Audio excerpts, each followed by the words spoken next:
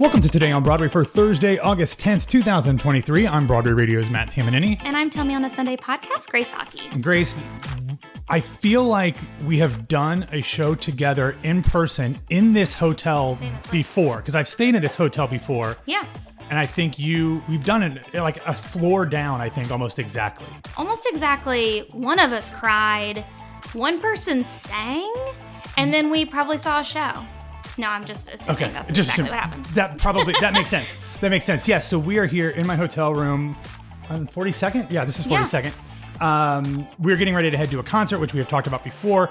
I think we're going to do a little recording afterwards. I've got my more portable mic. Truly. And it's also, we do have to mention, no theatrical ties whatsoever for the time being, but we have theories. Well, hold on. That's not exactly true. Yeah? You might not know this. The name Cowboy Mouth is actually the name of a play. They got it from a play that was written by Sam Shepard and Patti Smith that debuted in Edinburgh in 1971. So there is a theater connection. Okay, fair. And you and I have both talked about wanting to write a musical based on Cowboy Mouth. We've theorized. It's basically a passion project. Go fund me. Yes, absolutely. I've had a playlist of the songs like on my phone for a decade that I want to do. Anyway, if you want to hear all about that, head over to patreon.com/Broadway Radio, BroadwayRadio.com/Patreon. On Wednesday, after I went to the matinee of Once Upon a One More Time, I came back and gave a deep dive into my thoughts on that show that is in the Patreon. It's a Patreon-only BWW Matt Travelogue episode. Grace, I shared some thoughts about where I think they could have turned this show around because I love it. But it's not long for this world, I don't think. The grosses aren't great. So I gave some thoughts on a little bit of writing, a little bit of marketing, a little bit of the casting that I would have changed. So listen to that over in Patreon. Now, we're going to talk a whole lot more about stuff, but I'm going to dive into the news. There wasn't a ton of news, Grace. So we are going to get into the biggest story of them all and something that I feel like you and I got very wrong. Yeah. Oh, yeah. Okay. Yeah, we got this one pretty wrong. But yesterday, the upcoming Broadway revival of Spamalot announced most of its cast. And we had theorized that there would be a lot of new people coming into the show because so many of the people who had done the show at the Kennedy Center were, as you often say, Grace, booked and blessed. However, pretty much everybody's back. So let's get into all of that. Returning to the role of King Arthur is James Monroe Iglehart. What's interesting about this, Grace, is that in the bio that came along with this, it still talks about the fact that James, and I'm going to quote here, James is set to star as Louis Armstrong in a new Broadway-bound musical based on the life and loves of Louis Armstrong called A Wonderful World, premiering in New Orleans and Chicago this fall.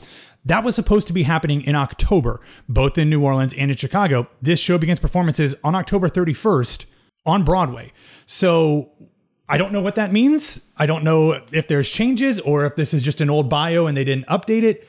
But I think it is interesting, Grace, that you called out the fact that the key art was a person of color. And I said it looked like James's facial hair, but it can't be James, but it's James. It's totally James. Also Nick Walker, who I don't think it was announced, but I think he was supposed to be doing something else at the same time. So it looks like both of these people. I mean, when you get Nick, you get James, buddies. So I think that that's a really good call on that front. But it was quite interesting to see a lot of schedule turnaround. Again, like Kritzer's still being attached as excellent, Smagula and everything. I know we're going to get into all of the casting, but fascinating turn of events. Listen, some persuasion probably went down, and I'm a big fan of it. Like, get these people to the Broadway.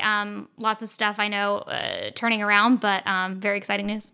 Yeah, so let's get into all of it. You mentioned Nick Walker and Leslie Rodriguez Kritzer are both returning from the Kennedy Center production. Leslie played the Lady of the Lake, and Nick Walker played Sir Galahad. Here's where it gets interesting. One person who has joined the cast in the role of Patsy, replacing Matthew Saldivar, is Christopher Fitzgerald, who, the best, like absolutely the best, Grace. Yeah, you gotta be pulling on all the peeps, and I think that you're getting comedic geniuses all around here. Like, there's no weak link in the bunch. So obviously, like Harvey Guillen was slated for this role for Kennedy Center.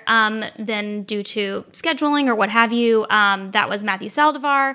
And then now we have Chris Fitzgerald. So it's been a crazy, exciting turn of events for this role. I hope that if there's an extension in place or something like that we can get Matthew back on board. He was fantastic in this role. But again, there's no weak link in this bunch. No, not at all. And here's the thing that really interested me. We talked about the fact that we did not believe that Rob McClure was going to be coming back because he's doing Mrs. Doubtfire tour. That is happening. He is not coming back. He is not somebody who rearranged his schedule. But when I saw Chris Fitzgerald's name pop up, I was like, oh, well, clearly he's playing the Rob McClure part, but he's not.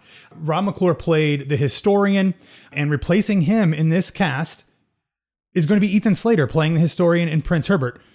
I guess maybe a decade or two from now, he would fit into a Rob McClure type, but not somebody who I would have thought to put in there. It is interesting that we are currently on strike, and one of the things that you said about this casting, Grace, is that we could see some TV and film people jump in here.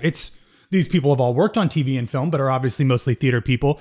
I don't know if he finished filming Wicked. My friend of mine who works on the production said that they were like a week-ish out from finishing. So it's very possible that Bach was done. So for all I know, Ethan was done. But if the strike ends and they have to go back, does he have to leave? We don't know. But it is interesting to me, Grace, we know your love for Bachs. There are now multiple Bachs in Spamalot. That's right. I mean, famously, Chris Fitzgerald, Ethan Slater. Could there be more Bachs? Yes. But I think it is cool to see Ethan. And I will say that due to like the historian of it all, I mean, maybe somebody saw Assassins and they said, he's going to tell the story. Like, I get it. Listen to the story. So maybe it's not so far off. But I think that, you know, guys in that age bracket that are kind of like 20s, 30s, 40s, vacillating for the past 20 years, I don't really think that it matters so much. You know what I mean? Like, I think that role specifically is just, you got to be funny, you got to be fun, you got to have timing. And I think that Ethan has proved himself time and time again to have those things. Should have won a Tony. And that's all I got to say. Truth. Well, and I feel like Chris Fitzgerald has been playing this age range for like 20, 30 years. So all that is good stuff. But the one role that they did not announce, and I will say they like called it out specifically in all of the key art and in the press release, is they did not announce a Lancelot. Now, Sir Lancelot at the Kennedy Center was played by Alex Brightman. Alex Brightman is currently busy on Broadway at the Golden Theater being amazing, and I'm not going to talk about The Shark is Broken until it's open because we can't do that. There's a little bit of an overlap here, Grace. The Shark is Broken is currently scheduled to run until like mid-November, 2 weeks after the show opens in previews at the St. James. So could something happen? Potentially. There's always the chance that perhaps The Shark is Broken closes early. Of course, none of us, especially you, Grace, because you work on the show, wants that to happen. But I feel like they're at least leaving the door open to try to get Brightman in, even if that means that somebody else goes on for the first 2 weeks. And then he comes in, having done the show fairly recently for the final couple weeks of previews, and then is in for opening night. That would be absolutely cuckoo crazy, but also kind of cool. I actually have some theories on this as well. I think it's interesting that like that role specifically has a lot of improvisation moments, and a comedic genius really has to understand the flow of all of that. And I'm excited by, and absolutely will not happen, I almost guarantee it, but I do like the idea that there's a possibility to have like a floating ongoing comic in this role. Like, you know, put Alex Edelman in, put like, I don't know, like what's everybody doing these days? They're not doing TV and film. Who knows? So I just think that there might be something there. But that's like my sweet, green heart trying to do something. Yeah, and it's interesting because the person who originated that role in the original Broadway cast was Hank Azaria. So like, if you're going to get somebody who can just be insane on stage and improv and do a little bit of everything, Hank Azaria certainly fits. A different type of comic than Brightman, but I think in the same vein, kind of like what you were talking about. Again, this production will begin performances at the St. James Theater on October 31st. It is currently slated to just be a limited run. We'll see. We will see. We will see what happens with that.